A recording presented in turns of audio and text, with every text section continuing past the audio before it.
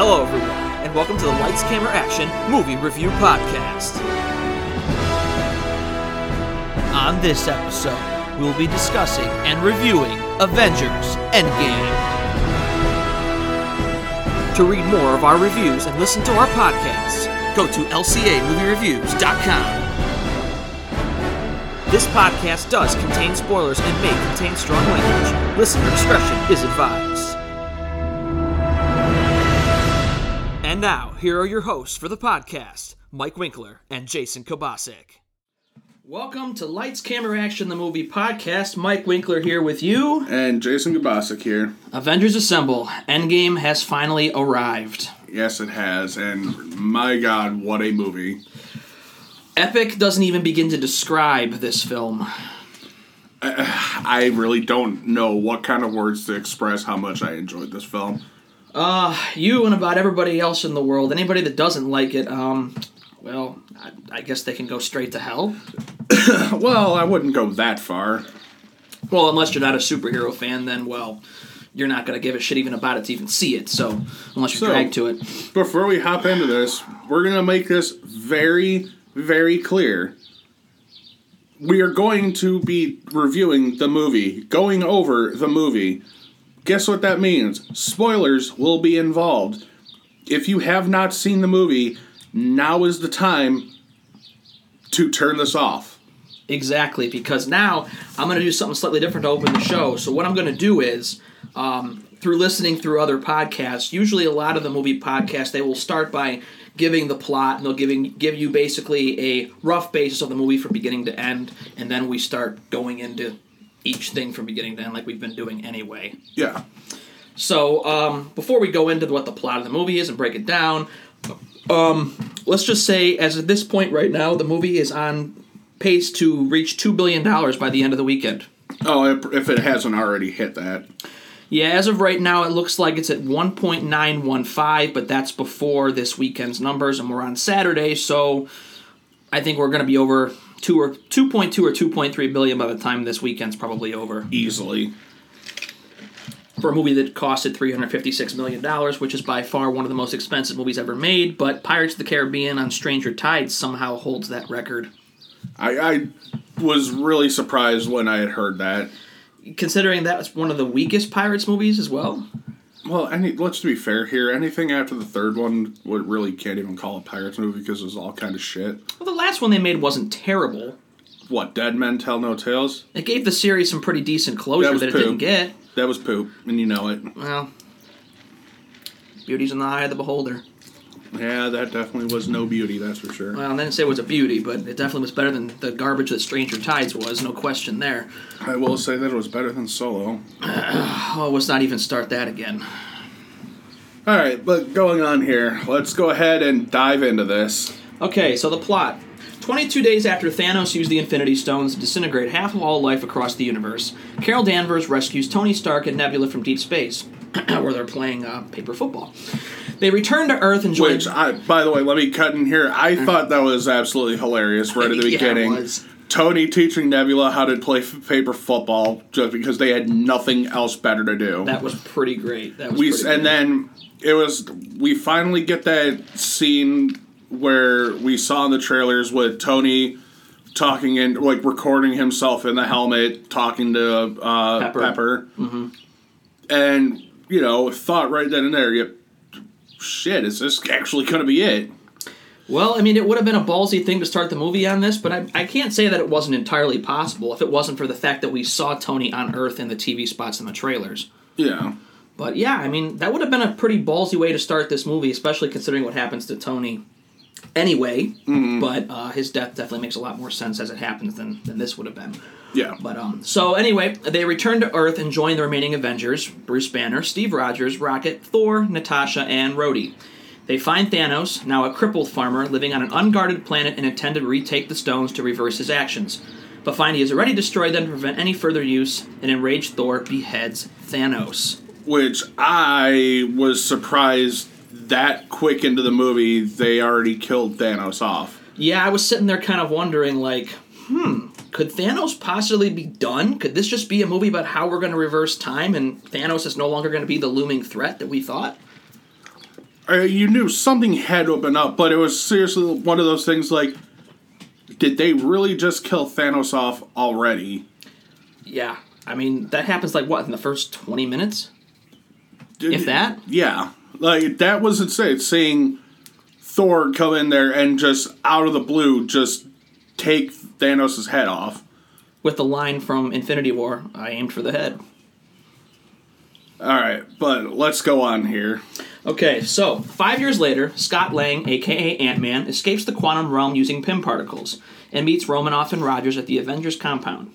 Lang explains that he experienced only 5 hours while trapped, theorizing that the quantum realm could allow time travel. The three ask Stark to help them retrieve the stones from the past so they can reverse Thanos' actions in the present, but he refuses out of fear of losing his daughter Morgan.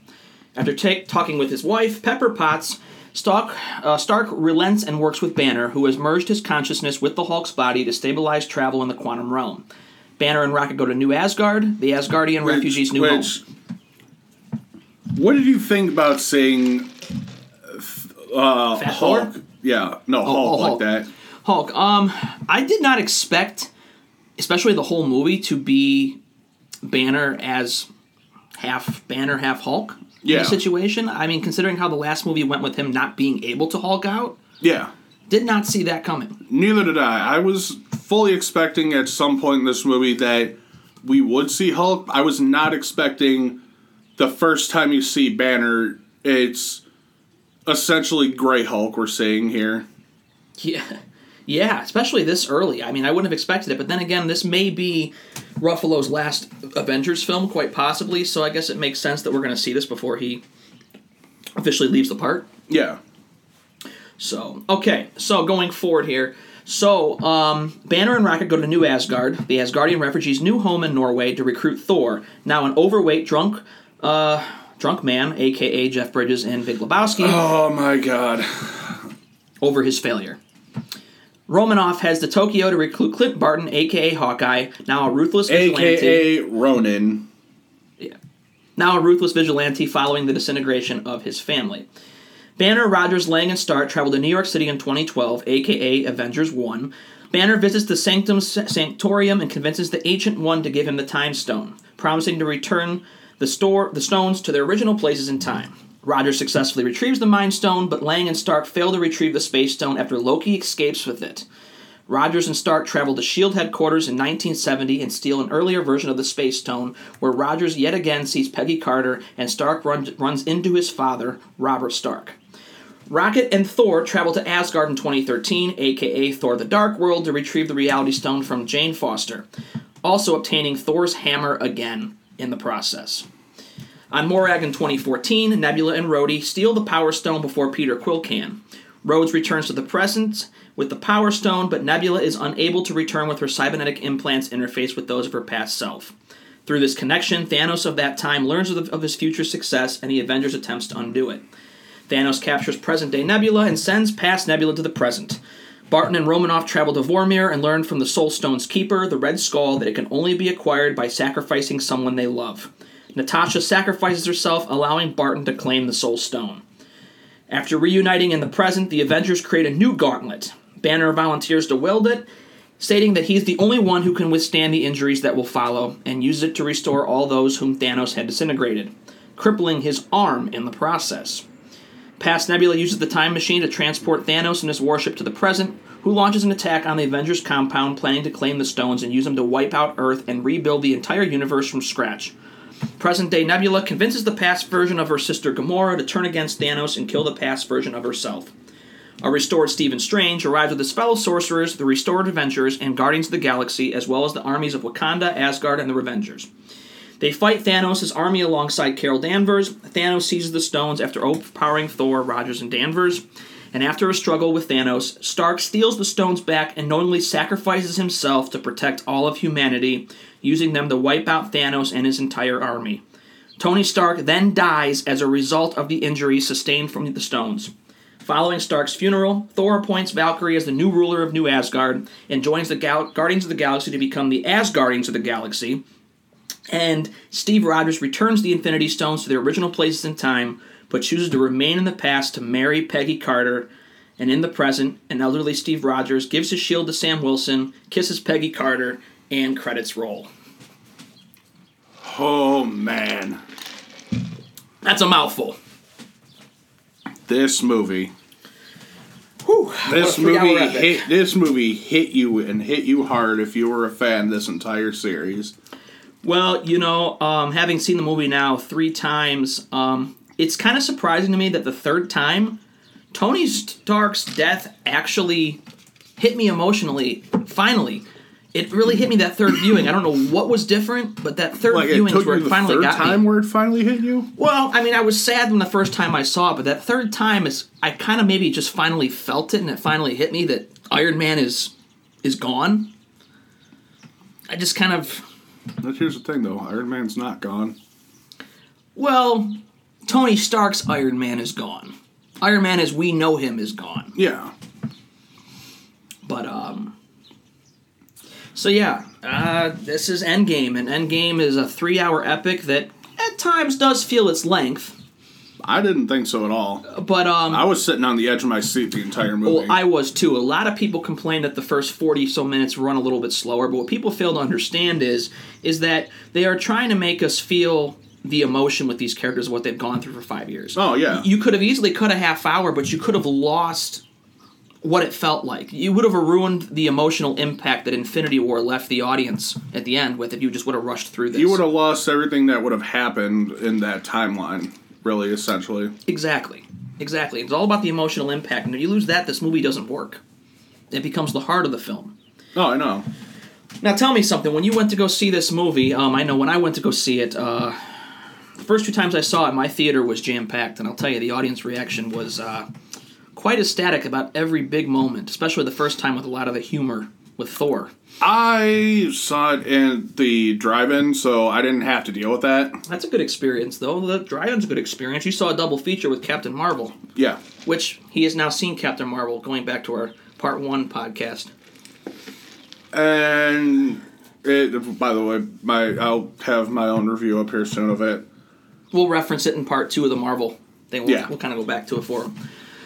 Okay, so, let's start from the very beginning with showing Hawkeye's family just disappear from the Thanos snap. That was surprising me that his entire family went. Yeah, I wouldn't have thought that all of them, his 2 sons, his wife, and his daughter would all just go, and he'd be the last one left. I know. It's like a nightmare gone wrong. It's like out of the blue, he turns to say something to his wife, and he turns around, and then just everyone's gone. That's a pretty painstaking feeling. It makes you wonder, like, what the hell did he go through right then and there? Because you really didn't see anything. No. On his face other than panic looking for them. That was it. You saw a little bit of sadness, but then you saw a little bit of it turn to anger. Yeah. Before we cut to black. But, I mean, I've had nightmares where you feel alone, and in that moment, I can only imagine what he was feeling, from a happy moment with his daughter, about to eat with his family, to complete nothingness. They're gone. Mm-hmm. It's a very scary thought. I guess the same thought can go through people when they lose their family in a disaster or something like that. It probably has that same similar feeling. But this was quite the opening I wasn't expecting. This is before even the Marvel logo pops up on the screen. Oh, I know. So it was good to see it, though, because we didn't see any of Barton in Infinity War. And they could have shown this scene at the end of Infinity War, but I think the impact was better in the beginning of this film because we knew what was going to happen and what the emotional impact was going to be. You saw everything that was going to happen with him in this film, and this was kind of a good tie-in to his story in this film. Barton plays a huge part in all this. He's a very big part of this film. Okay, so now we go to credit screen and everything, Marvel logo. We get to the actual beginning of the film here now. Yeah, and it starts off with a little bit of humor because we get that paper football scene we were talking about. Yeah, which I thought was funny how Tony's just teaching her the entire time, like, how to actually flick the paper football. Yeah, that was pretty funny. The beginning of this movie actually really showed me what the differences are between DC and Marvel. How they handle their movies. Marvel is good with adding in some humor even amongst these dark moments. If this were a DC film, we wouldn't have any humor. And that's part of DC movies' problem, is that they have no lighthearted comic booky moments that Marvel movies embrace and use a lot of. So this was kind of a refreshing to open the movie with a little bit of humor before we get into some deep, dark, depressing stuff. And speaking of deep, dark, and depressing stuff, let's go into one of the scenes we saw in the trailer. Oh, where Tony is talking to his mask, giving his final message to Pepper. Yeah. Heartbreaking. That one hurt the feelings a little bit, saying that. And then just trying to figure out, like, how were they going to get out of there? Was he actually going to die? Were they going to find a way to bring him back then if that was the case? What was going to happen? Well, the music in that moment, too, especially when Nebula sits him up in that chair and he just looks like he's blue in the face and he's just motionless, it really did appear like that the movie might do it here. The music was building to that moment. It just felt like a hero's farewell. Yeah, and then we see... What is it now? We see the glowing happen coming towards... An orangish glow. Coming towards the ship that they're on. And the next thing we see is the ship being brought down to Earth with Carol Danvers being the one that's bringing it down. You know, I've heard some people mention that the end credit scene at the end of Captain Marvel, where she shows up after the communication part, we are all led to assume that that scene happened before this, because I think she went to Earth and they told her where to look for Tony, because Thor and Rocket knew where Tony was. They were going to Titan. So I think that maybe they told her where to look for them, and that's how she ended up finding them. Because I don't think she just came upon them by pure accident. That would be too convenient. Well, it could have been by pure coincidence, too, though. But the scene where she's lowering the ship down... You gotta think, though, like, she had no idea what was going on, because when she got there, she said that she was looking for the message from, or she had gotten that signal from Fury. So I don't think that they saw what happened. I don't think she had been there before. Well, there's one thing with that, though, because when she's lowering the ship down and she looks at them, right, in the end credit sequence, when they turn around and see her, that's the first time that they saw her, because they said, "Who are you?" When she lowered the ship down, they saw her there. So that had to taken place before. I don't know. Either way, Captain Marvel is now part of the Avengers now. In a way, even though her screen time in this is not as big as I initially thought it would be. Neither did I. Yeah. It was at the end is where it actually, saw where she was going to play a pivotal role in this movie. Yeah, I just did not expect her to just up and kind of disappear from this until the final act, considering how much they were building her up leading into this, especially with her own movie leading into it, too. But, I mean, it's still great to have her a part of it and be able to interact with everybody, and I'll be very curious to see, going forward, how her interaction is going to be with all of them. Well, we also got to look at it this way. Like, Black Panther didn't really have a lot of screen time in Infinity War. That's true, because they didn't go to Wakanda until around the final act of the movie. Yeah, and he did play a pivotal point in that film towards the end of the movie, just like Captain Marvel did in this. True. And even he doesn't have much screen time even in this movie either. I think maybe he's given a total of 3 lines. Well, you also got to keep in mind, though, that he hadn't been back at all for all of what? It was like 30, 40 minutes at the end of the film there? Yeah, they don't pop up until the last 40 minutes or so in the movie. But yeah, I mean, all in all, though, the moments they're given, though, everybody's kind of given their own good moment in this movie. Everybody's given their fair share of some big moment, just like they did in Infinity War. Everybody's going to give in their due. They're given their moment to shine. Some are a little underutilized compared to some of the others, but that's, when you have a movie with this many characters, there's only so much you can do, especially with telling a big story. You really can't do a whole lot with that. No, there's not much you can do about it at all.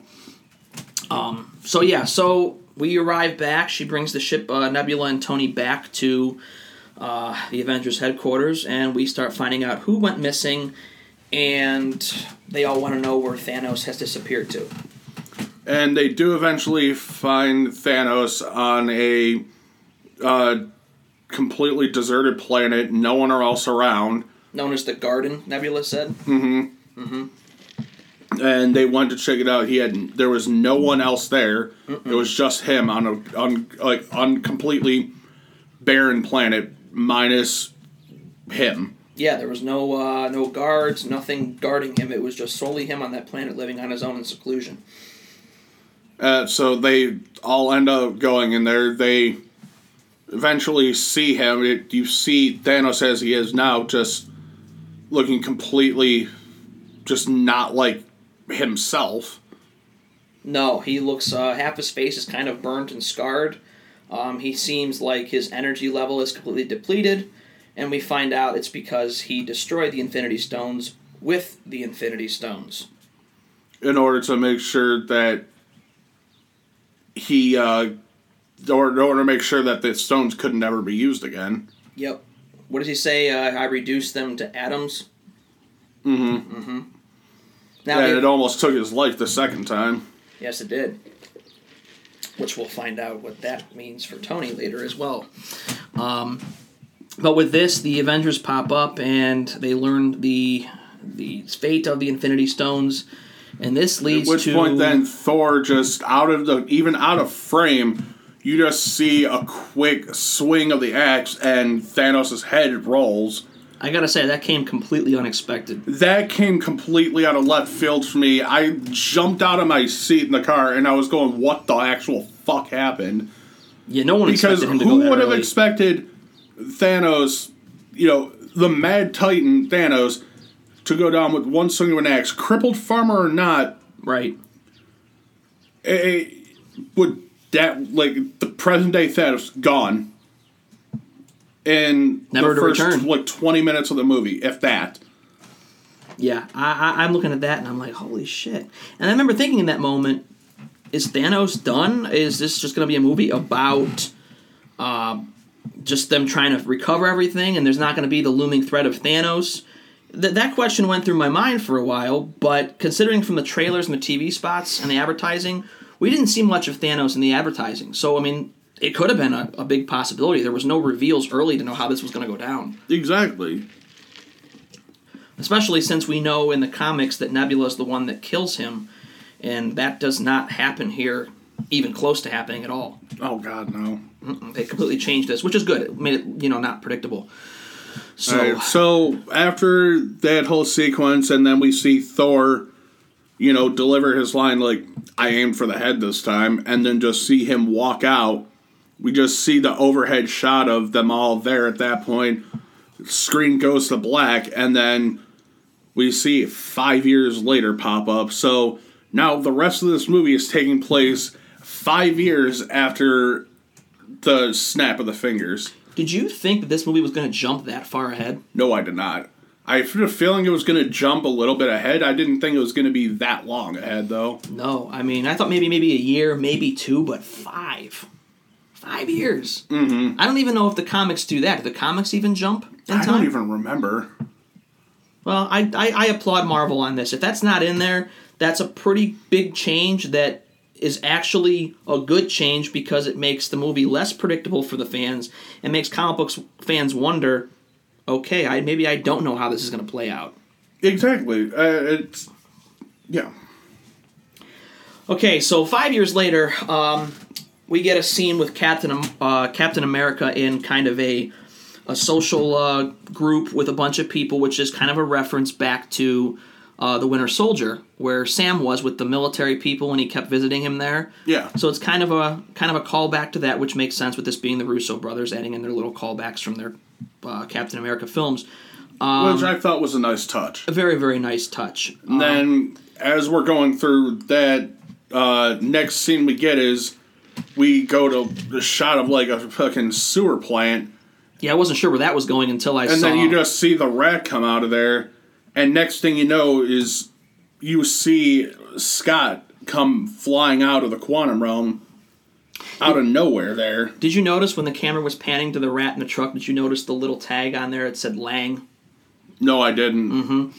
Yeah, I didn't notice it the first time. It was the second time I saw it that I noticed. I was like, oh, okay, there it is. But it really wasn't until the first time I saw it when I saw the logo on the truck from Ant-Man. Yeah. So, I thought that was kind of a cool way to bring him back. So yeah, Scott comes back, not realizing 5 years have passed, not knowing that the Thanos snap ever happened, who Thanos even is, and he's sitting there wondering if his daughter is dead. You've got Widow and Rogers both in the compound, going over everything that's going on. Like, they're both really distraught, trying to figure out, like, what they can do at this point. Mm-hmm. And they get that knock from Lang or they get the notice from, that someone's at the door and everything. And Captain America thinks it's an old message because they think Scott's been dead from the snap.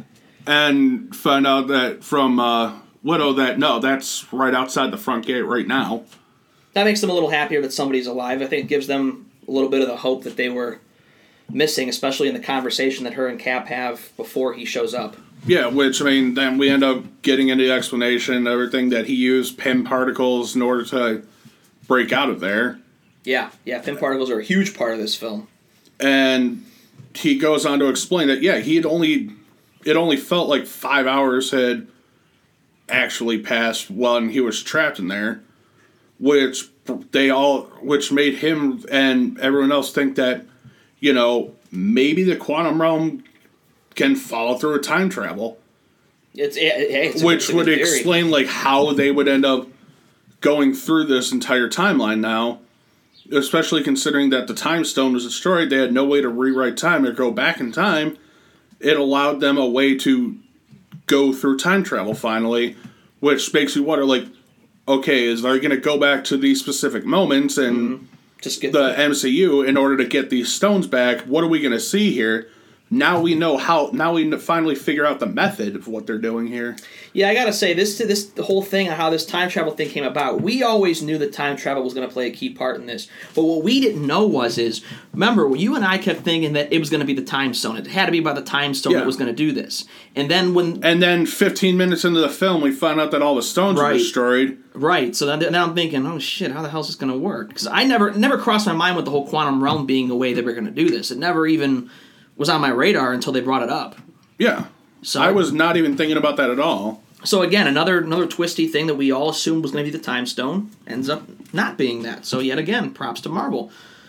And then we get to, where they go and visit Tony, and you get the little scene with Tony, he sees that he has a daughter now, since it's been 5 years, and then, you see him with a new version of, like, the helmet, of his Iron Man helmet and everything.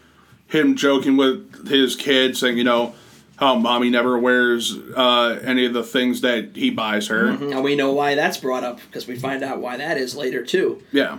I gotta say, again, I was very shocked to find out that Pepper and Tony had a daughter. Did not even think that was going to happen either here.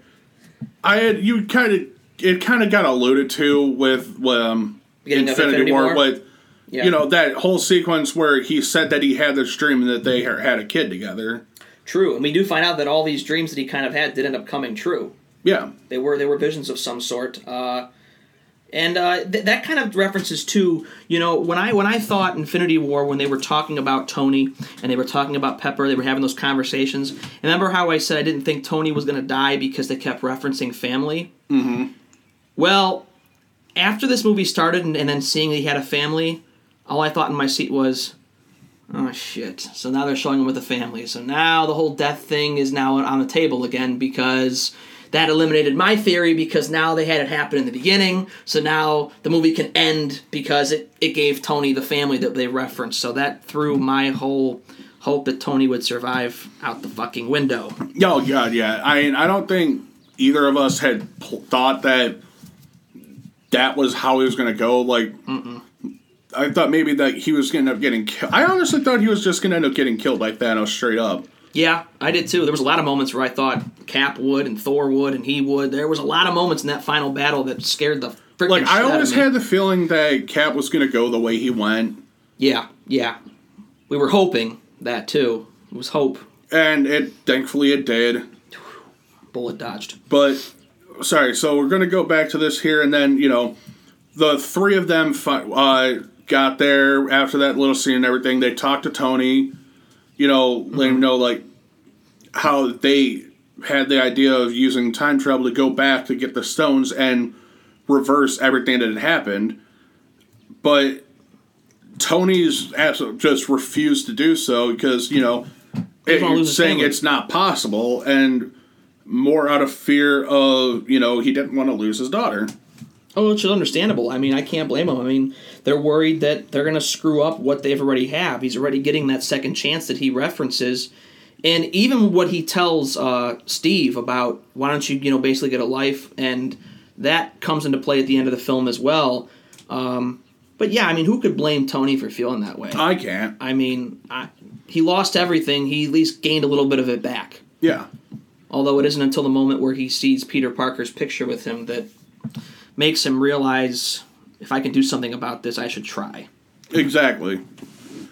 But then, not long after that, we get a scene of Tony in his office or wherever, and you see him, something on his computer screen, and it's a completed project that he saw, and it's like, son of a bitch, it's actually possible. The calculations, everything worked out.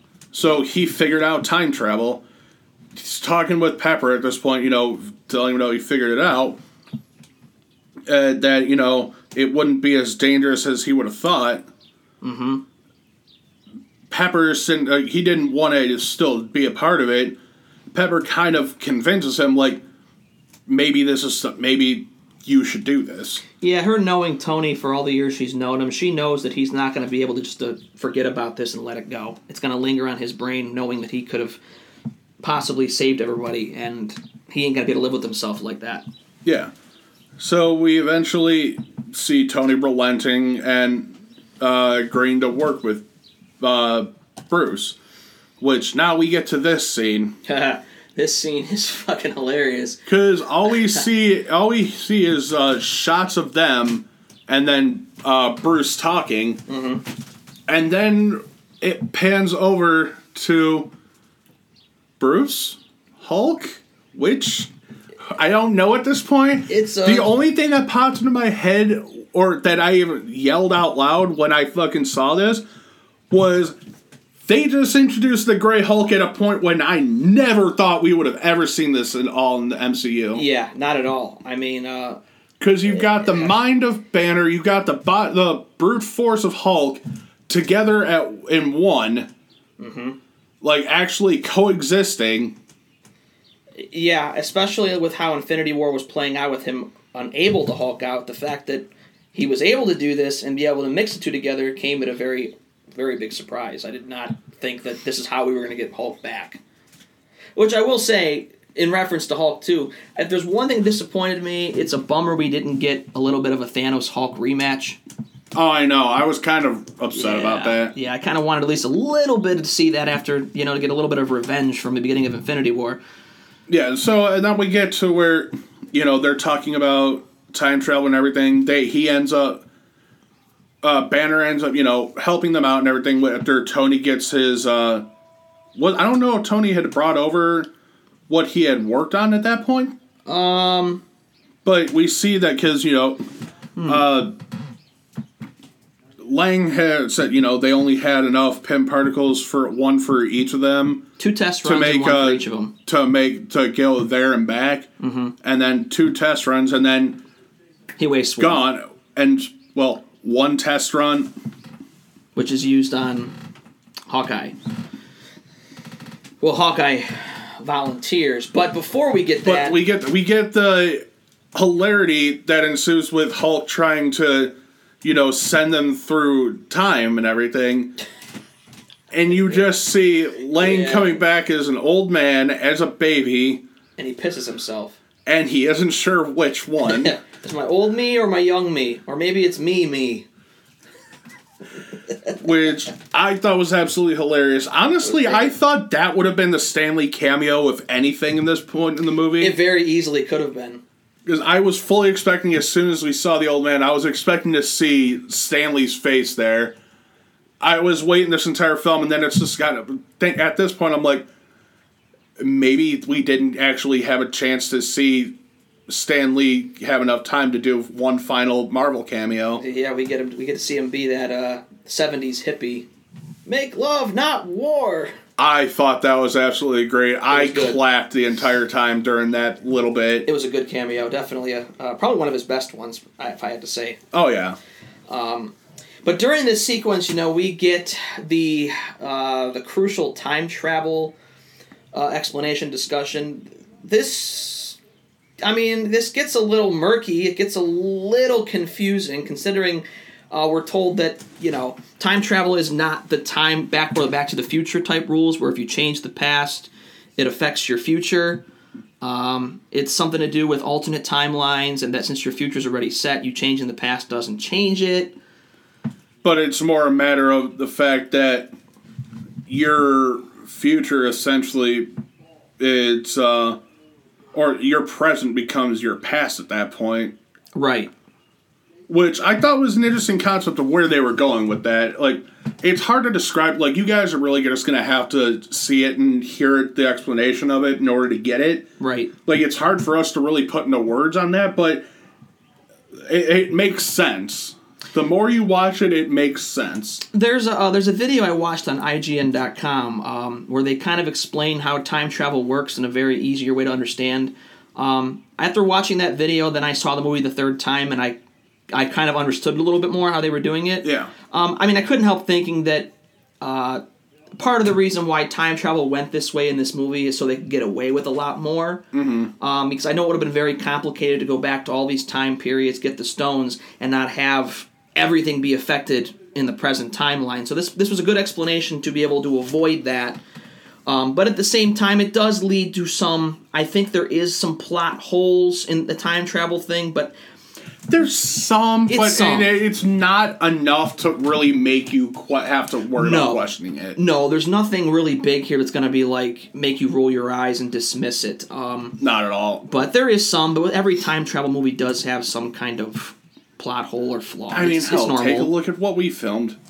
Yeah, we did Time Travelers. We avoided a lot of plot holes, but again, you can't help but make a couple. It's going to happen. It's impossible to make I think a perfect time travel movie. No, it really isn't. It's impossible. You're going to have flaws no matter what. All right, but now let's get to one of the moments I've been wanting to talk about. Fat Thor.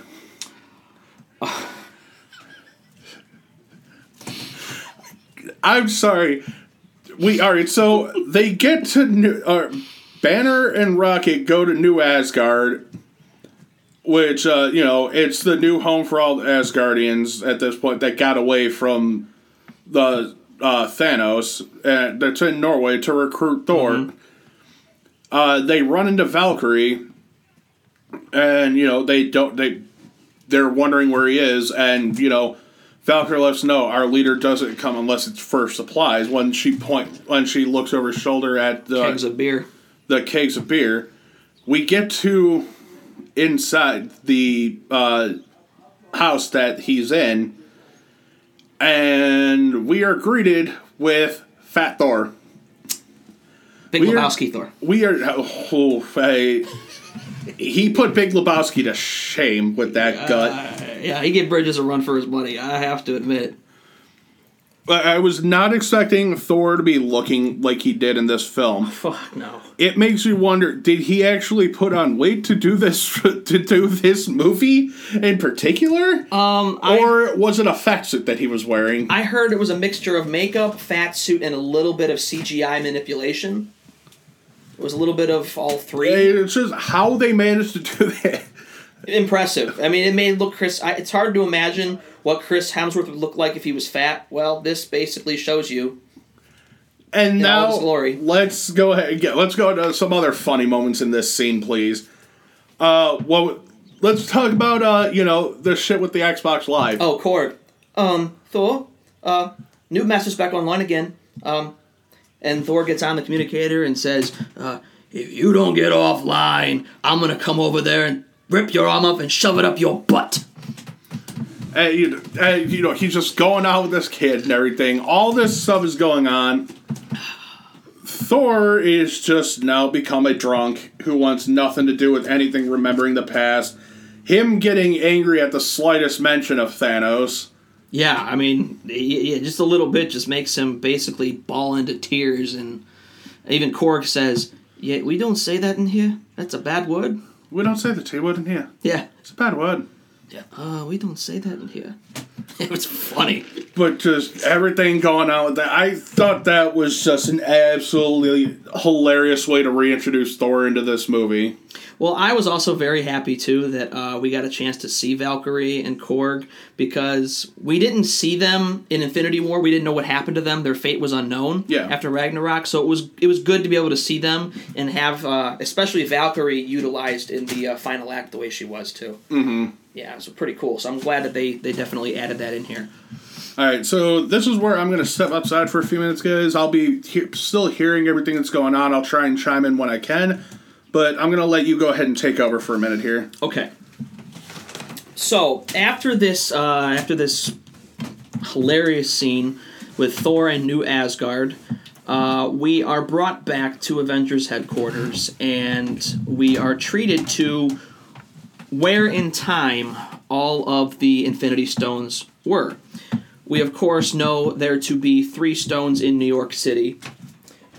One on Vormir, one on, I believe, Vormir, Asgard. It was 4 different places, I think it was, 3 different places where all 6 stones were. Yeah, what was the planet that Quill was on? That was Morag. What was that? Morag. So Morag, Vormir, Earth, and Asgard are the 4 places where the Infinity Stones are. With most of them. It was New York for Earth. And it was all in the year 2012. Yeah, they were all happened to be in the same spot. Like 4 stones there at the one time. Correct. So here we're treated to explanations as to where all of them are. The funniest moment, of course, being when Thor is explaining the stone, or the red sludge that he claims it's called, and it being inside Jane Foster. With that, we're treated to some... The Aether. Yeah, to some very funny moments where we actually see that... I think that he actually misses Jane. I think we finally see how he really feels about this situation. Yeah. Which really made me miss Natalie Portman's presence, although we do get to see her for a brief moment in this.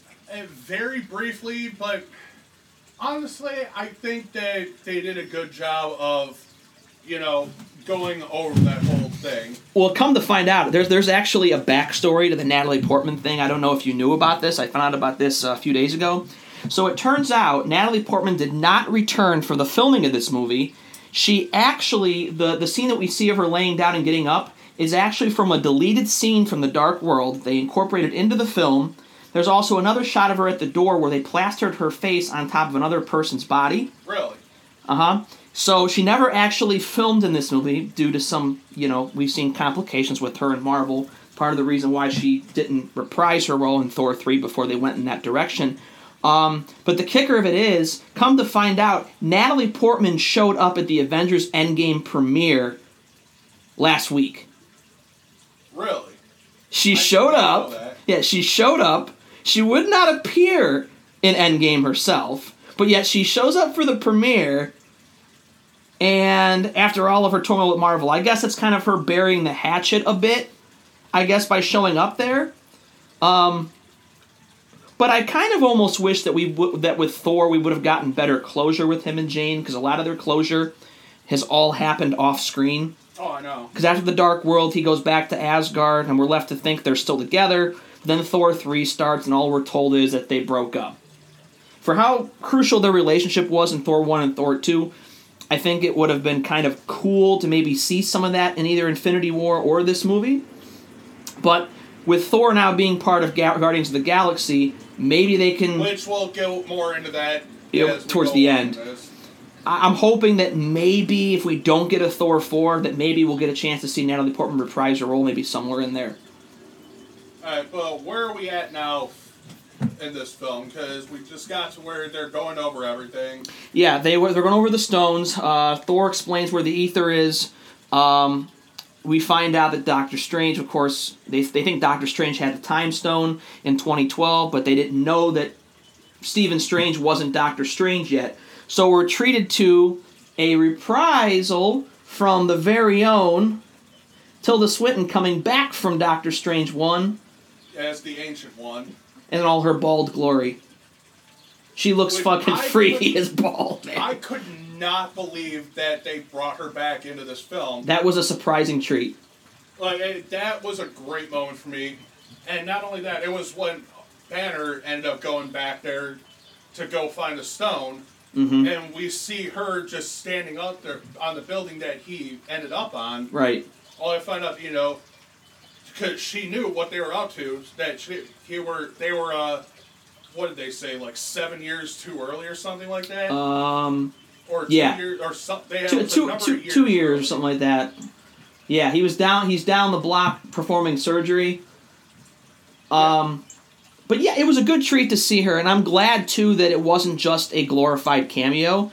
It actually played into some importance in the film, and she was given a lot to do, and come to find out that she was really surprised by Doctor Strange just giving the stone away to Thanos, thinking that maybe she made a mistake, but then she realizes, well, maybe he knew something because he's the chosen one, so then she gives Bruce the time stone anyway. Something along the lines of, maybe I chose wrong. Mm-hmm. Yeah, she doubts it a little bit, but then she kind of thinks about it and thinks, okay, maybe there was a reason why, because he knows something. In this scene as well, we are also treated to kind of an explanation as to what would happen if all the stones are taken out of the time and not returned back to their original timeline. Basically, what she says is if you don't return the stones, then your timeline will remain intact, but the rest of us will live in very dark times and can result in a bunch of different parallel universes that are disastrous. So Bruce agrees to come in, return the stones back to their original time, so therefore there's no issue. The only problem that I have with this, and this is, I think, kind of a plot hole, although I looked past it, is that the Ancient One, she talks about how without the stones, the world will be dark, right? Yeah. Okay. So when our group returns the stones, right, now our group doesn't have any stones, so wouldn't that affect our timeline as being dark? I wouldn't necessarily say that it would affect our timeline being dark. Because, yes, it would be that our timeline would be great and theirs would be dark and everything, but mind you, the whole plan was they were just undoing everything that had happened. Right. Like, with Thanos' snap. Right. Like, that was their whole plan. Now, without our timeline having Infinity Stones anymore, does that lead our timeline to possibly be in danger of bigger and badder threats without them? What's that? Well, when the Strange One talks about without the stones, that there's threats that can dark threats that can endanger us. With us not having any Infinity Stones anymore, does that lead our timeline to bigger and badder threats to come without them? Well, it's possible. I mean, this is what I've been thinking this whole time. Like, okay, at the end of this, what's going to happen now that, this whole saga with the Infinity Stones and Thanos, like, all this is done now? Right. What are we about to start getting? Especially now that Disney has the rights to the Fantastic Four and the X-Men. Right. After they bought out Fox. Mm-hmm. What are we now about to see? Well, that's the one thing that kind of surprised me. Because now that we have the Fantastic Four, we could see the Skrulls truly in action now. True. Which means that we could possibly see Super Skrull being introduced into this. We could see Galactus as a universal threat again in this. Mm-hmm. Like, there's so much that they could go into now. Well, this is what surprised me, is that you and I talked about when we did our Part 1 Marvel, that Which, by the way, Part 2 we're going to be doing at some point later on. Yes, down the road here soon. That'll be coming. We talked about how you thought something with Captain Marvel was going to be the future of what the Avengers movies could be. Yeah. And you and I both thought that the end credit sequence here, or the after credits, would possibly be a hint of what's to come. And we didn't get anything. We didn't even get a hint of what even may be to come in the big picture of things. But then again, it's not the end of Phase 3 officially, because Spider-Man Far From Home is going to be that. So it makes me wonder, like, are they going to save what's going to happen now for the after credits of that, or... It's possible. Are we just going to get a bunch of standalone movies right now until we figure it out? That actually happens. Well, the Captain Marvel thing you were talking about, that seems to be the most realistic big picture thing, I think, going forward, because it seems like there's a lot of layers to that storyline, much like the Infinity Stones. Yeah.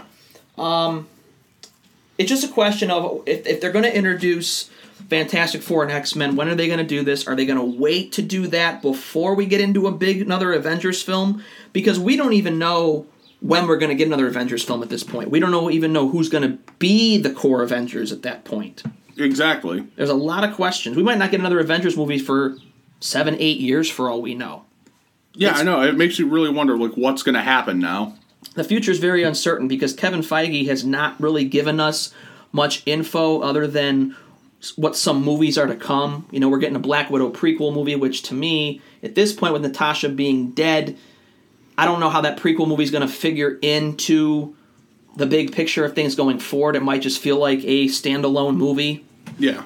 But we have Guardians 3, of course, and Black Panther 2, Doctor Strange 2, and the Spider-Mans going forward. So we'll see where that's all going to tie into things going forward as well. All right, but let's go on to the next one now, because the next one we see is Rogers going after the Mind Stone. Yeah, we are sent back to New York City in 2012, a.k.a. Avengers 1, which, by the way, was really cool to see all those moments kind of interplay with our group. This also leads to Rogers running into his past self and having a little bit of a scuffle. We also get cameos from the Secretary, a.k.a. Robert Redford. And we also see the elevator scene almost replayed from Winter Soldier with the same cast members playing those parts. Exactly. I thought that was a brilliant piece of work that they did there. Yeah, that was really cool. Like, the way that they filmed and sequenced that out, I thought was masterful. Well, it was cool, too, because I kept thinking, are we going to get another scuffle in the elevator like we did in Winter Soldier? But we get a cool scene where Rogers whispers in the guy's ear about Hail Hydra. And what I've heard, too, is, I don't know if you know about the storyline that you did in the comic books where Steve was, or Captain America was secretly always a Hydra agent. Yeah. So in a way, I think that was kind of their way of kind of winking at what it could be like if he really was Hydra. But I thought that scene was hilarious, and I thought it was cool that he ends up walking out of the elevator with that thing after he says that. That's hilarious that they think Cap is actually with them in Hydra. I know that he was able to play that out so that way that scuffle got avoided. Yeah. I really thought we were headed for another cool elevator fight. Yeah, so, I mean, he ends up eventually beating his old self, getting the Mind Stone. At the same time, we've got Lang and Stark trying to retrieve the Space Stone. Yeah, the Tesseract, and that goes horribly wrong. Because of Stark. And Hulk. Yeah, and Hulk. Because he wants to go get a slice. I'm going to go get a slice, and Hulk comes through the door, and BAM! It flies off. But the surprising thing is what happens to the Tesseract because of this. But just hearing Hulk going on about the stairs. Stairs! I don't like stairs! Just see him yelling the entire time, going up and down the stairs, trying to get there. And it was just hearing everything after they had finally gotten the stone. You just see Hulk smash through the wall. And Tony goes flying along with the case. Tony goes flying, the case goes, the Tesseract spills out. Everyone's looking one way or another. You got, I think it was Stark told them to pull out the reactor core, the arc reactor in his chest in order to give him a mini heart attack. To give that mini heart attack. Yeah. And you just see Loki just staring down at staring at everything going on, stares down, sees the Tesseract, and just sort of grabs it and then disappears. I thought the facial reaction from Loki was hilarious. How he just kind of turns and watches the case fly, and then he looks down and sees the case, and he just goes, "Ooh, okay, boom, teleport, gone." I thought that was absolutely great, but I thought that was going to play into another part in the movie later. Yeah, I thought maybe that was going to be, maybe Loki was going to be a threat in the final act somehow. Or not even a threat in the final act somehow, but we were going to see him, like, we're going to see the Loki from Infinity War somehow back there that way. Yeah. Unfortunately, it seems as though the Loki we all knew is, in fact, Yeah. staying gone, unfortunately. But the cool thing about it is we're going to see Loki again in the Disney Plus series coming out, so I think that's what we're going to see going forward. Which will be nice. Yeah. But now we get to where, they failed to get the Space Stone from that timeline, but they end up thinking back and they're like, let's go back to the S.H.I.E.L.D. headquarters in the 1970 to retrieve it. Yeah, Tony comes up with the idea of he knows when Pym particles and the Tesseract were at the same place at the same time. And what's cool about this and Steve Rogers trusting Tony is because after their feud in Civil War and how broken apart they were, even at the beginning of this film, this kind of brought them back together as a team and trusting each other. Yeah. So that's a big moment that we finally get that resolve from Civil War in this. So that's pretty cool. It's not only that, but all the sequences we see at this point, we see Rogers end up running and hiding into what we find out is Peggy's office. You have no idea how in my head I was just kind of... I was just smiling with glee. It's sitting there like, where? All right, at some point we got to see it. We got to see him go back to his timeline finally. Well, I was thinking in this moment that maybe this is the point where Steve's just going to stay. He's not even going to go back with Tony. He's just going to stay there. I really thought that maybe this is where Steve's going to say sayonara. Yeah. Because at this point we don't know if he's ever going to get a chance to get back there. So I was thinking that, and when we didn't get a scene with him with Peggy in this moment, I was kind of like... with this shit. Exactly. And then we see Tony faking being like a reporter or scientist, I forget which, but... Guy from MIT. All right, thank you, yes. But going down, he ends up getting the Tesseract in a briefcase, and he ends up running into his dad. Daddy Dearest, Howard Stark.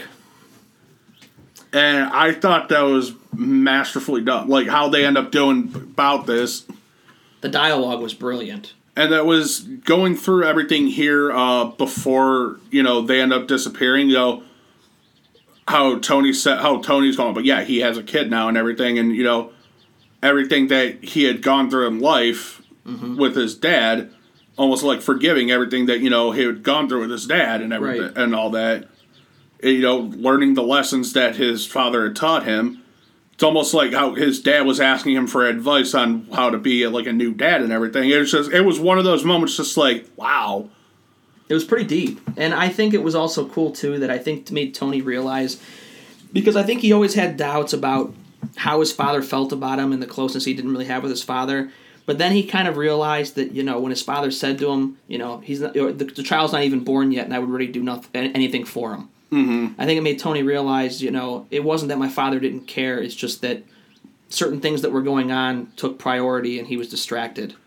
Honestly, I think this point in the movie, now that I'm looking back at it, was the pivotal moment where you realize, like, this is going to lead to everything that happens at the end of the movie. Well, also I think it pinpoints back to this moment. It also makes sense. Because it makes Tony realize that he's going to do anything to make sure his kid has a future. Yeah, as I look back on it now, I realize that I think this is kind of the moment where we realize Tony might actually die. Because if you look at all the moments, you get the daughter, him with Pepper, then he gets to say his final goodbyes in a way to his father and everything his father says to him. It just feels like this is it for Tony Stark.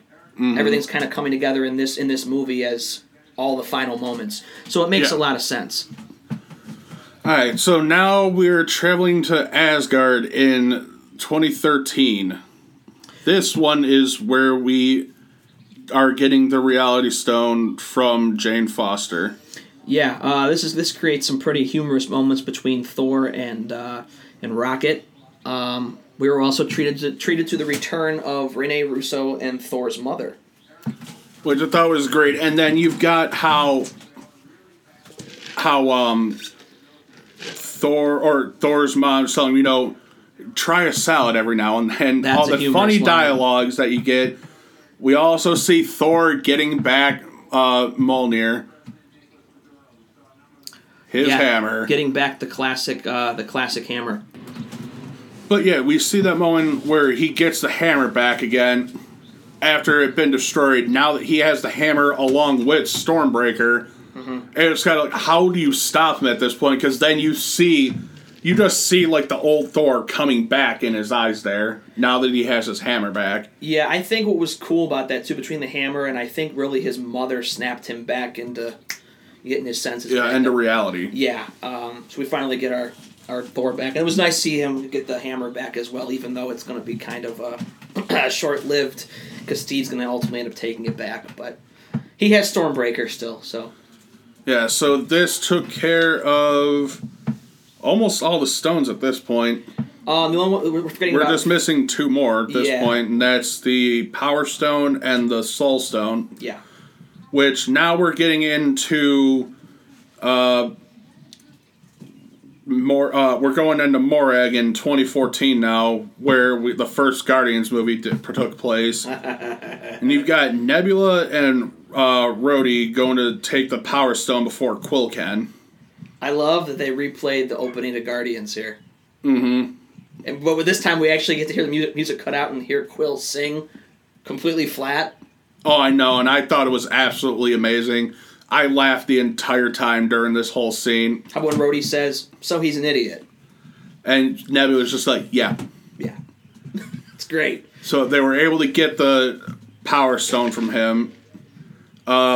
They were able to get back to Rhodey was able to get back to the present, but Nebula for whatever reason wasn't able to return, and her cybernetic implants start connecting back with her past self back in this time point. Yeah, that was an interesting twist for Nebula that her 2014 self is projecting what's actually going on with her future self. And then it was because of this connection, we see the Thanos back in this time frame. Learning that his future self successfully was able to gather all the stones and snap half of the universe out of existence. Well, I think too is what's really scary about this Thanos is that this is the cockier, more dangerous, I think, Thanos. Because think of it, the Thanos I know, like later, the Thanos that we get in this film, right, is the Thanos I was hoping to see in Infinity War. Honestly, it's the Thanos we see that's using his actual power before he actually gets the Infinity Stones. Right. And this Thanos we get is completely different from the one that we know. In a way, this is kind of the Thanos that we saw hinted at in Guardians, and the Thanos that we get hinted at in some of the post-credit sequence. Yeah. Remember when he opens the first time we see him, he opens that door, that safe door, and he says something about doing it myself, and he puts the gauntlet on, and then it ends. That's the Thanos we're getting here, the more dangerous one, not the more compassionate one doing better for the universe type. Yeah. Which he still has that, but he's got more of that sadistic side to him, it feels like, in this, and I thought they did a good job. Yeah, I think it's good that the final Thanos we see is this version of Thanos, because this is the Thanos that really is a force to be reckoned with. Yeah, so, I mean, it's at this point where Thanos captures our present-day Nebula that we know, and sends the past Nebula back to the present where everyone else is. Yeah, and that leads to Thanos being able to come through. being able to get him through, being everything in order to, go into the present time to be able to take all the stones at one time. Yeah, and wreak total havoc in the meantime. And now we get to this scene. Oh, the repeat of Vormir from We've got Gamora's death. Barton and Romanoff going to Vormir and learning about the Soul Stone, where we see Red Skull again, which honestly, I was kind of this was one of the only big disappointments I had with this film. I think I know where you're going to go with this. Like, I still thought it was brilliantly done. This was just my biggest disappointment in the film because, I thought Red Skull would have played a little bit more of a bigger role in this movie. Yep. But it's just the same exact sequence, the same exact music score, like we were talking about after I had seen this. Yep. How from when Thanos and Gamora went to Vormir. But it's the how they ended up doing this, like, after Red Skull had, told them about how, it can only be acquired by sacrificing a soul of someone that you love. Mm-hmm. You see Romanov and Barton looking at each other. It's kind of like you already can tell what's going to happen here. Someone's sacrificing themselves. Right. It's just seeing them battle over who's actually going to be the one that does. Like, that one actually got to me because that one actually hit me a little bit because it's like, it's not the same way that you would have thought, like, how they would have been done it in Infinity War, how Thanos just pushed Gamora over the edge. You see Natasha essentially jump off, like, after Barton had gotten a hold of her, and she ended up pushing off and falling down so that way he could get it. Well, I was hoping, too, because in that moment it looked like Barton was going to be the one to die because he jumped off in slow motion before she did that. And I thought, this doesn't make sense for this to happen in that moment because, like, he's doing all this to get his family back. Why is he going to off himself now so he never gets a chance to be with them to bring them back? I think it was more along the lines of because he had thought about everything that he had done over the last 5 years. Yeah, everything bad that he did. Yeah, exactly. But I was hoping it wasn't going to be him because we deserved that moment from reunited with his family, especially how the movie started. But it was one of those things, like, I was not fully expecting to see, like, this was where Widow was going to end up making her leave in the universe now because, we had gotten word that, she had one more film planned and it was her own standalone film. We ended up finding out, it's a prequel and everything. So you figured that at some point, it seemed like she was probably going to be killed off in this film. Mm-hmm. I didn't think it was going to be at this point the same exact way in order to get the Soul Stone. I don't know if you picked up on this with Natasha, but when Red Skull says that she's the daughter of Ivan, it brought me back to something. Could Ivan Drago, Whiplash from Iron Man 2, be her father? Both Russian. I don't think so. It might just be a coincidence, but it kind of made me think a little bit. I think that is a coincidence. I don't think that's actually true. Okay.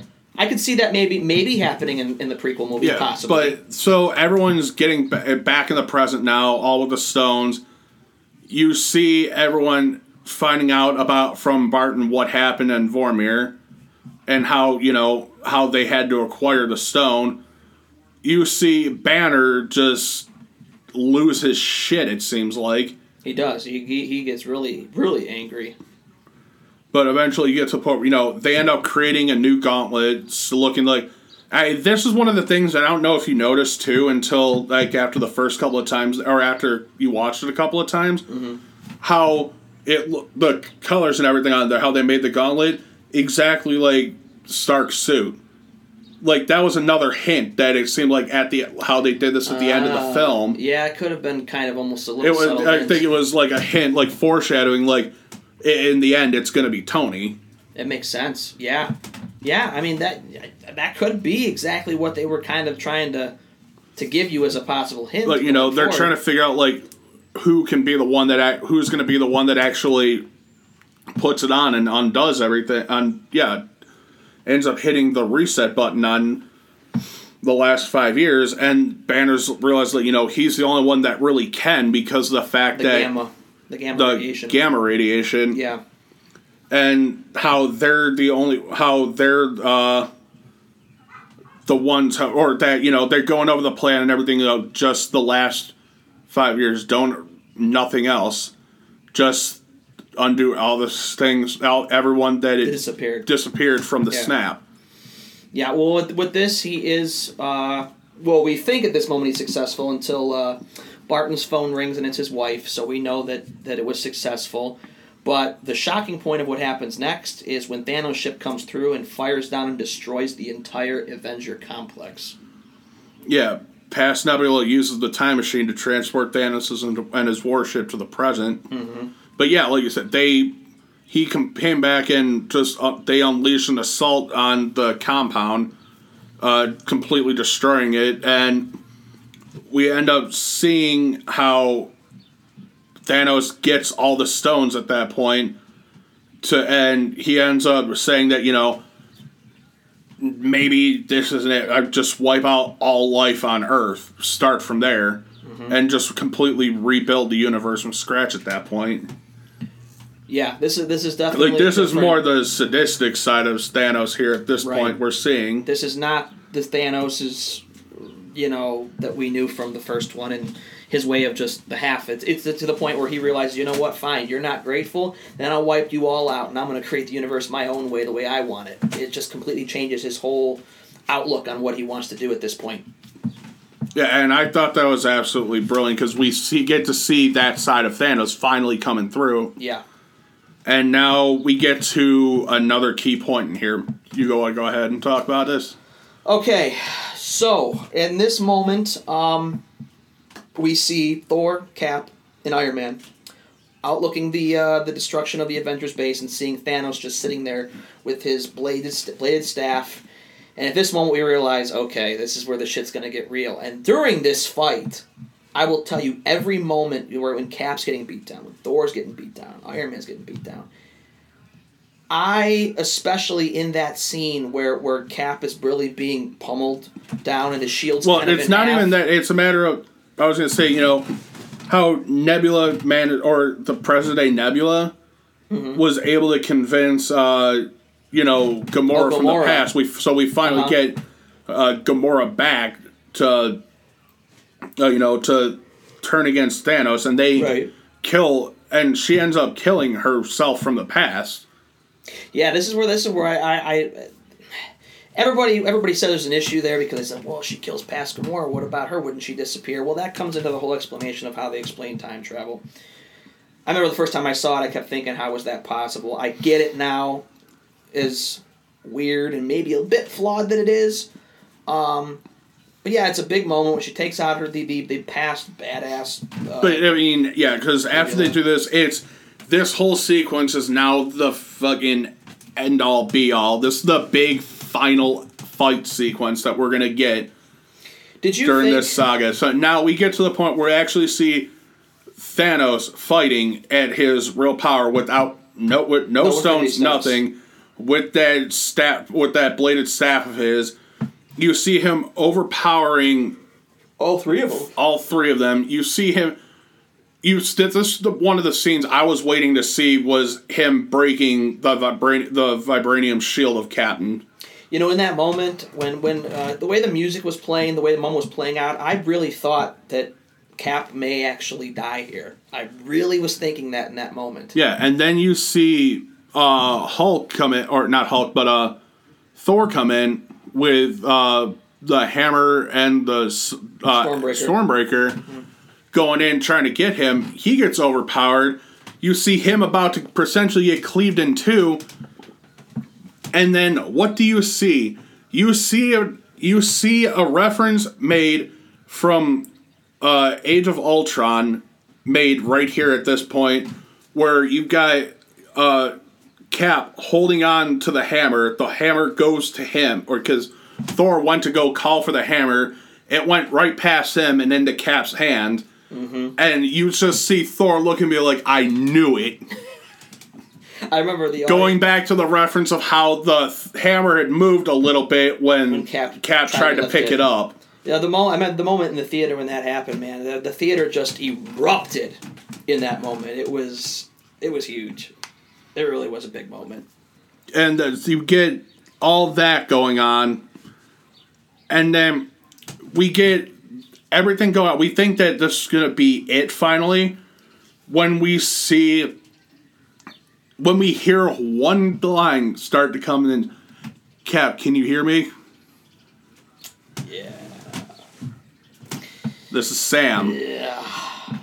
So we know that all the Avengers are coming in one by one. We see the army of sorcerers with Strange coming through.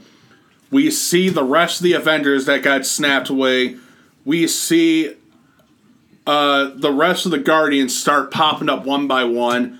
We've got Black Panther and the rest of Wakanda soldiers coming through. All of Asgard. All of them. And then we hear the one line that I've been waiting to hear this entire saga, and that was Steve Rogers finally getting to say, Avengers Assemble. I yelled at the top of my lungs when I heard that, and I was clapping the entire time, because the moment that they said that was when you knew that this was truly going to be an iconic movie. Oh, yeah. And the thing of this, too, is, like, a lot of people would have thought in that moment when Sam calls in that it was just going to be, the Avengers were going to come in and help. Little did we know that it was so much more than just the Avengers, and it was all these troops from all these different places. And I like how Doctor Strange says, is that all? And then he goes, you want more? That was great. I know. And now you got Captain Marvel, who comes in as well during this whole sequence. About time. And you see her actually playing a pivotal role here, because she actually starts getting the better of Thanos after he had gotten all the stones in his glove. She ends up coming in and almost takes the glove completely off of Thanos, or the gauntlet, off of Thanos. And then he actually had to, because this played a pivotal moment in this movie right here, because he had to take the Power Stone out and use its power to send Captain Marvel flying off of him. You're watching trying to headbutt her and failing. That was hilarious. And then seeing him put that back in, but then you see him go act like he's about to he goes to snap his fingers, saying that, he is inevitable. Nothing happens, and then you see he turns the glove around, all the stones are gone. Well, before that moment, though, when Tony looks over at Doctor Strange and he just holds up the one finger, isn't that moment I was like, oh, This was the one possibility out of the over 14 million.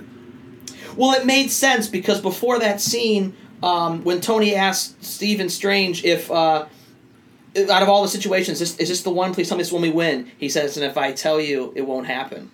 In that moment, I was kind of like, oh no. If I don't tell you, I tell you you're going to die, you ain't going to do it. I was like, oh shit. No.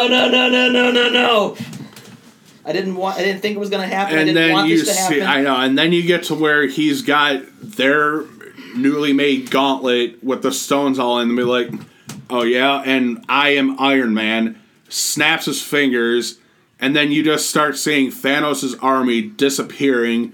And Thanos looking all around him, and he just drops his stuff, sits down, and just kind of accepts it, and you just see him disintegrate.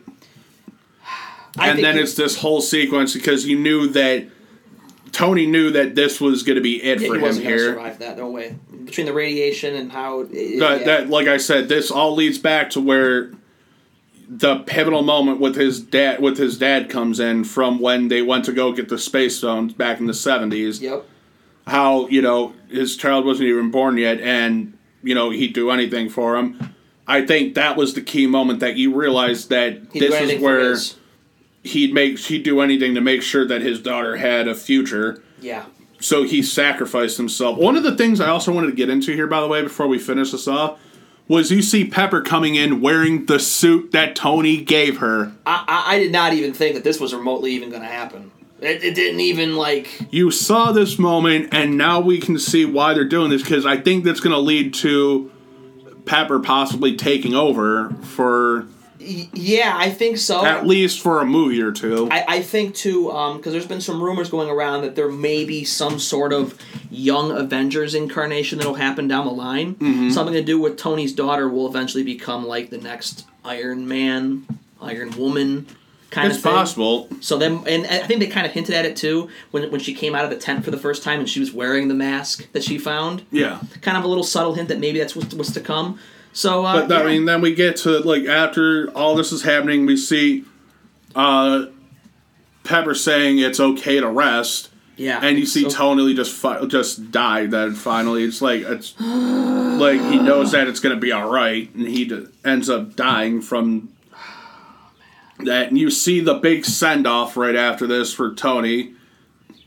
Yeah, that whole scene was really, really sad. Also, too, I think the scene that really got me, too, the last time I saw it, is that that scene where he's putting his daughter to bed early in the movie when he says "Love you 3000," and he says that looking at her with the hologram. Yeah, that hit a little bit. Oh yeah, yeah, it did.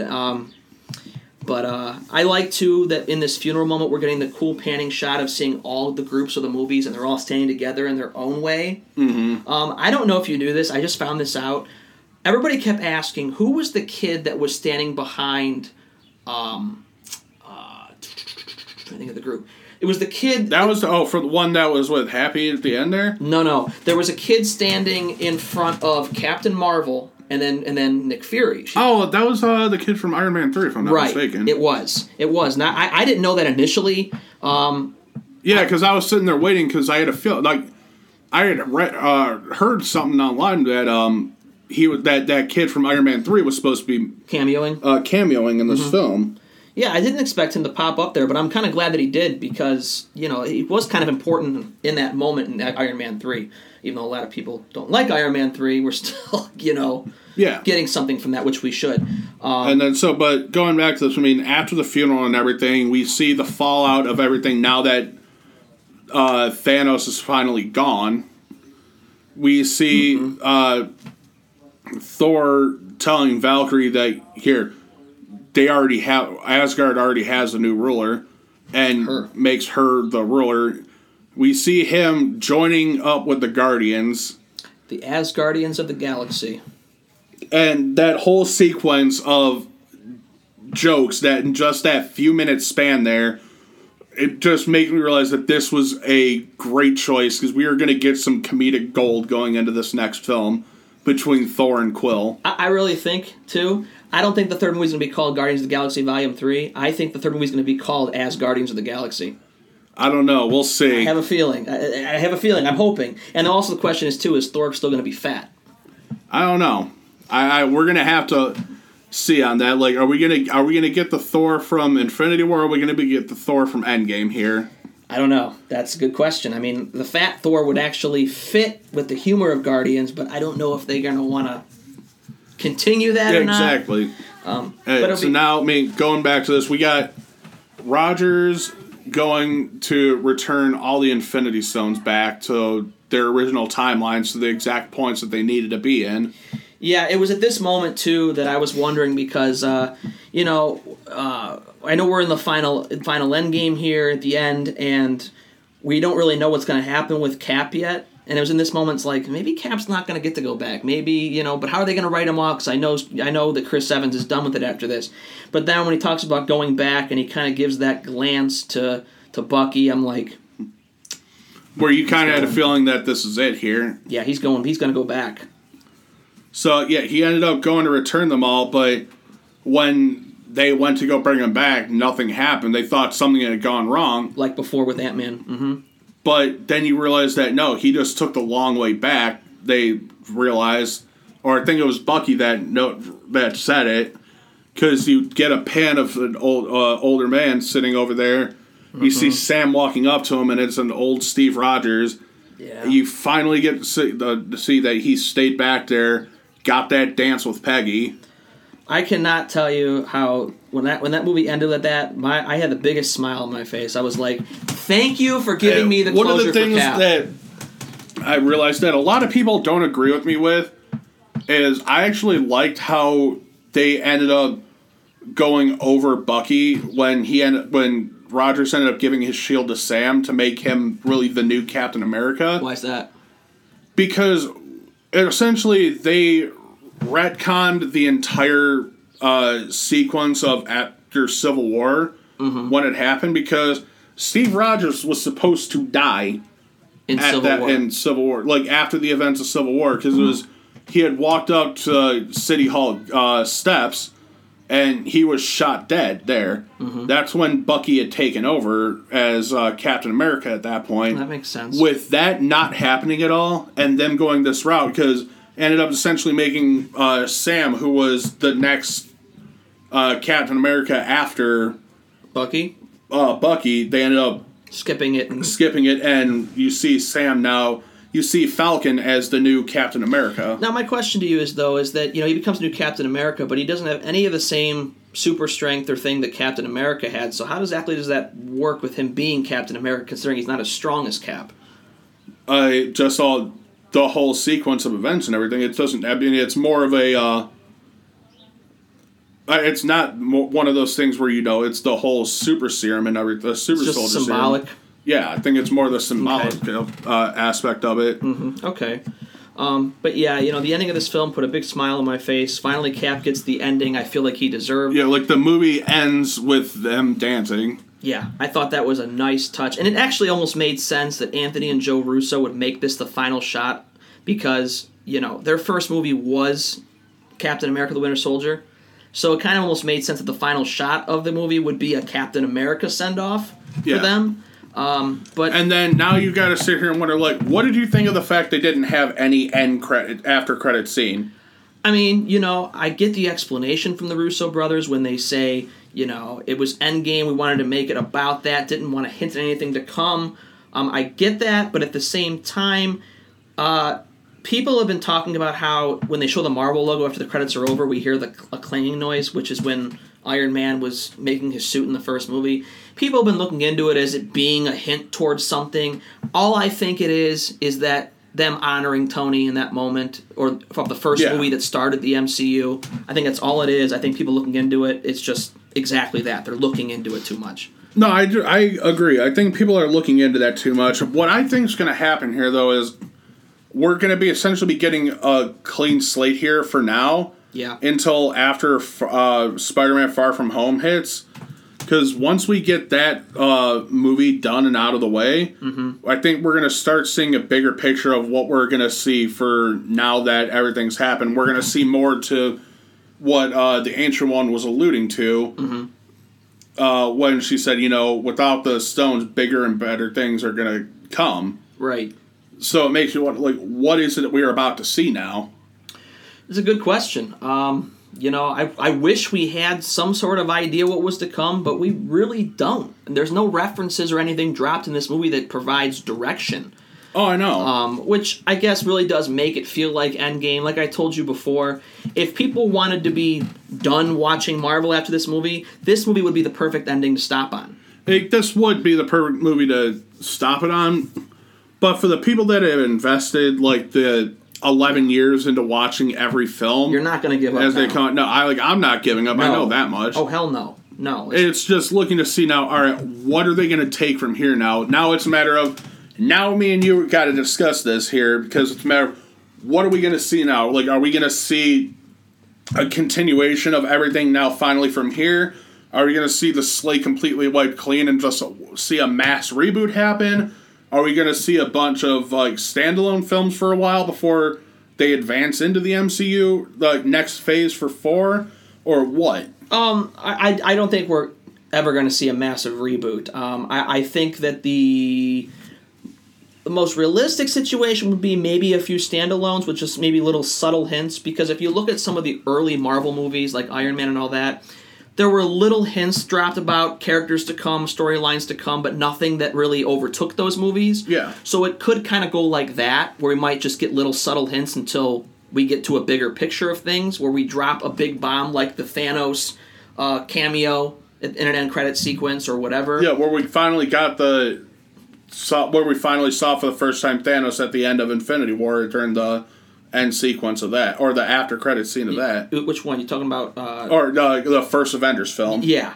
It might be something like that. Because that led to everything that they were going to get to, and but now it's a matter of, what are we going to see at this point, though? What's going to be the thing that ties into what this whole next phase is going to be, or this whole next saga is going to be about? Because we don't know how many phases this next part of Marvel's going to get into. Yeah, Kevin Feige has not really gone into much detail as to what's really to come, or even how many phases that he plans on beyond this now. We don't even know what the what's going to happen with Mark Ruffalo and the Hulk. We don't know what's going to happen with that yet. We've heard nothing on that. We know, like you've told me, Chris Hemsworth has one more movie on his contract, which we now know is probably going to be Guardians 3. So the rumored Thor 4, I don't know if that's going to happen. There's just a lot of uncertainty. We've got the one film that Scarlett Johansson's contract for, which will be her Black Widow prequel. Which will probably be it for her because of her death in this film.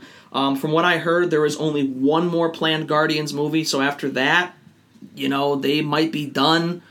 There's a lot of uncertainty as to where the characters we have now are going to go, what new ones are going to be introduced. Yeah, which ones are we going to see now? Because we know that the big core of what we're going to see in the next saga is probably going to be people like Captain Marvel, Black Panther, Doctor Strange, Spider-Man, and now with the addition of possibly the X-Men and Fantastic Four into the universe, we got a lot more options as to what we can do from here. Well, that's exactly it. There's a lot of what can happen going forward. It's the question as to what they are going to do going forward. The only movies right now that are confirmed going forward, of course, is Spider-Man coming out in July, the Black Widow prequel, which to me is not going to do much going forward as far as storyline of what the future is going to be. Yeah. There's also the Eternals that supposedly is going to get ready filming this year. It's supposed to be... I'm looking forward to that because Angelina Jolie, I heard, is supposed to be a part of this film. Yeah, she's supposed to be playing the lead role of Cersei. That's pretty much all there really is right now. Filming is set to begin in August of 2019 for a 2020 release. Doctor Strange 2 is supposed to be coming out in 2021 of May. Black Panther 2, they're saying, will also be out in 2021. There's some rumors that Killmonger may return in that film as well. I'm interested to see how they do this. There's also rumors that there could also be Shang-Chi, which would be Marvel's first Asian-led superhero movie. Mm-hmm. That could also be a possibility. We got Guardians 3 in 2021, so we're looking at 3 movies in 2021 already. If Shang-Chi will be 4. And then also the only thing we got after that confirmed is the Disney Plus shows Falcon and the Winter Soldier, WandaVision, Loki, and the untitled Hawkeye series. Yeah. So that's pretty much what the thing is going forward. But do you think this is going to lead to anything else here? Well, we haven't heard any confirmation on Fantastic Four or X-Men going forward yet. We know they've acquired both through the Fox purchase for Disney. So let's think here. Where do you see the MCU going from here, though? Do you see them going into another big epic like they did with Thanos here and the Infinity Stones? I think they will, but I could also see them maybe not doing that, just sticking to their standalone movies with occasional cameos from other people in those movies. I don't know, because, again, until Kevin Feige comes out and confirms that there's even going to be another Avengers film, which he hasn't done that yet, I don't know. There's a lot of uncertainty and a lot of question marks to where this goes from here. And we don't even know if things are going to be... I think with the core group being gone, too, you have to kind of wonder, is Marvel going to kind of start to cool off because we're going to start getting some more of the obscure heroes? Are people going to take to those as much as these? We don't know. There's a lot of questions. No one would have thought that Black Panther would have been as big as it did, but it hit, and it hit big. Well, Black Panther was pretty big, too, because it was Marvel's first black superhero. So a lot of the African American... No. It did, because I'll tell you, when I went to the theater... I'm telling you, no. It was not Marvel's first big black superhero. Well, who else was Blade. People forget about that all the goddamn time. That's fine. Blade, by all technical means, was the first one that we saw. But he wasn't in the big scheme of the Marvel Universe, though. He's not a part of that. But he still was the first real African American superhero that we saw. Well, that's fine. But in the big scheme of this, it's the first one in the MCU, and just by going to the theater, I know when I saw it on opening weekend, 90% of the theater was African American filled. I mean, it was a big deal for them, and that's great for them that they have that. And because let's be honest, it's a white dominated superhero field. What I want to know is though, what exactly? Like I said, I just wonder where they're going to go from here now. If they go into another big thing, even if they don't do Avengers films, are all the movies going to tie into another big thing like the Infinity Stones did? are we gonna get that secret invasion that they are, essentially alluding to with everything going on? Are they gonna end up going into, stuff with the Fantastic Four? Are we gonna see Super Skrull? Are we gonna see, Silver Surfer, Galactus? What are we gonna see at this point? Well, until Fantastic Four makes their appearance, it's hard to know. Hell, are we going to see Magneto and all that now that they have X-Men as well? Well, because Magneto was a universal threat in the comics, and everyone knows that. Well, Dark Phoenix is slated to be probably the last X-Men movie that Fox started with. And after that, there's a good chance that X-Men's probably going to be totally recasted. I very highly doubt that any of the cast will be carried over from the first class cast. I just don't see it happening. I don't know. They've already done 4 movies. I even know Jennifer Lawrence initially wanted out after Days of Future Past, and she still came back and did Apocalypse and Dark Phoenix. So I can already see that she'll be out. As far as McAvoy and Fassbender, maybe. I think the big question mark here people worry about X-Men is where they're probably going to go forward with a recast of Wolverine, and I'm sorry, I don't know who they're going to find to play a better Wolverine than Hugh Jackman. Maybe they can find someone that could still carry something like how he did in those films, or maybe go in more of the route that the comics did. Well, and not that style of Wolverine that Jackman brought to the table. What are we going to see with Deadpool? Deadpool will never be brought into the MCU. He was part of the Marvel universe. I know. I think he's going to be. They're going to have to do it at some point. Two reasons. I think A, because he's too humorous for the Marvel universe. He's too thing. Number one. Number two, Deadpool right now was owned by Fox. So if they do Deadpool, it probably will not be Ryan Reynolds' Deadpool. Oh yes, it will. You know that Ryan Reynolds is going to have some say in anything that is done Deadpool related. You know that he is. All I know is the last thing I heard about after the Disney purchase. Disney was talking about purchasing it when Deadpool 2 was coming out. I heard that they may not even go forward with a Deadpool 3 because Disney bought Fox. We'll have to wait and see what happens. But like I said, I feel like we're going to be seeing Ryan Reynolds have some sort of say in what happens with another Deadpool movie. It may be, but it probably won't be anything more than a Deadpool 3 if we get it at this point, which is fine. I'm okay with that. I mean, the thing of it is, too, this Deadpool universe has also used cameos from the young X-Men First Class cast, too, so that's supposed to be taking place, I guess, during that, even though they've never even intersected those two together officially. Like I said, there's a bunch of question marks popping up with this, and sadly we don't really have much in the way of answers right now, and we'll probably get more once Phase 3 is officially over. I think Kevin Feige will come out and he'll announce what the plans are going forward. I think he's just waiting for Phase 3 to wrap up this year. Yeah, so we'll see what happens, but do you have anything else you got to add to this?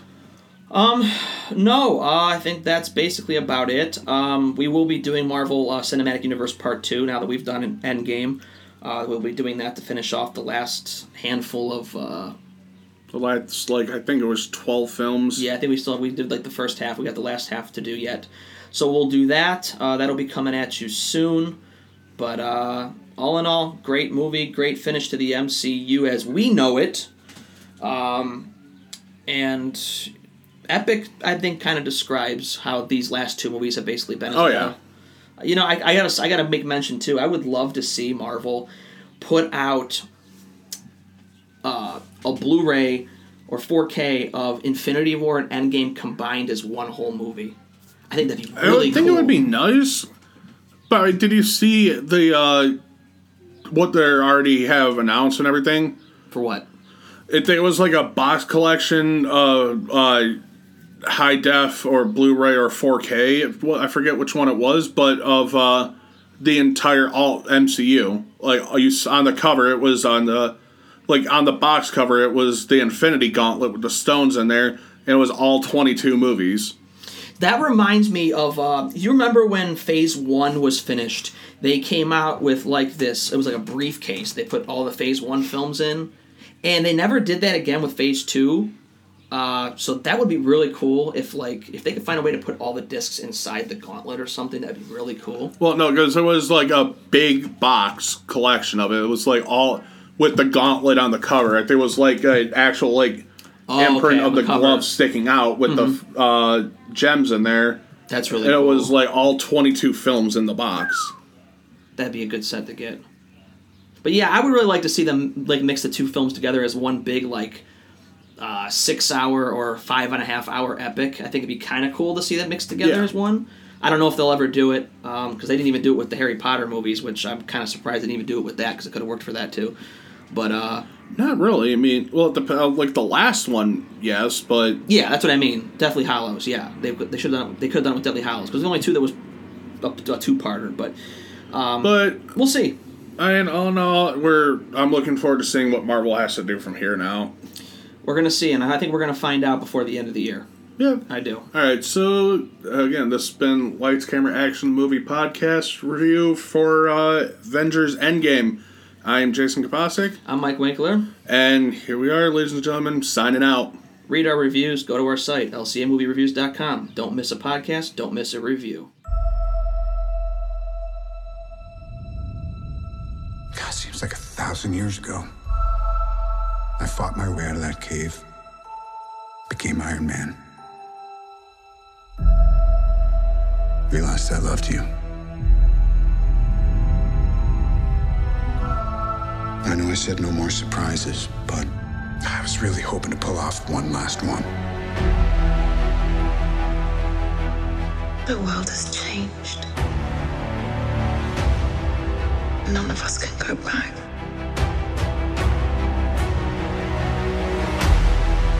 All we can do is our best. And sometimes the best that we can do is to start over.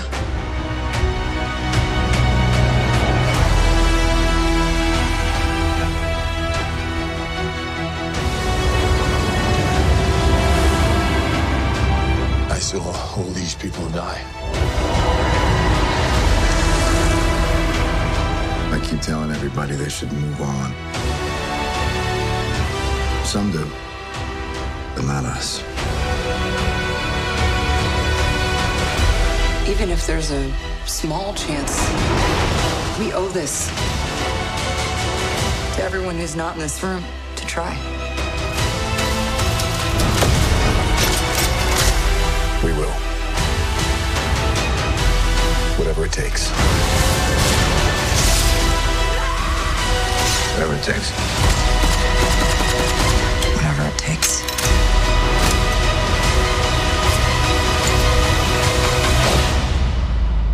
Whatever it takes.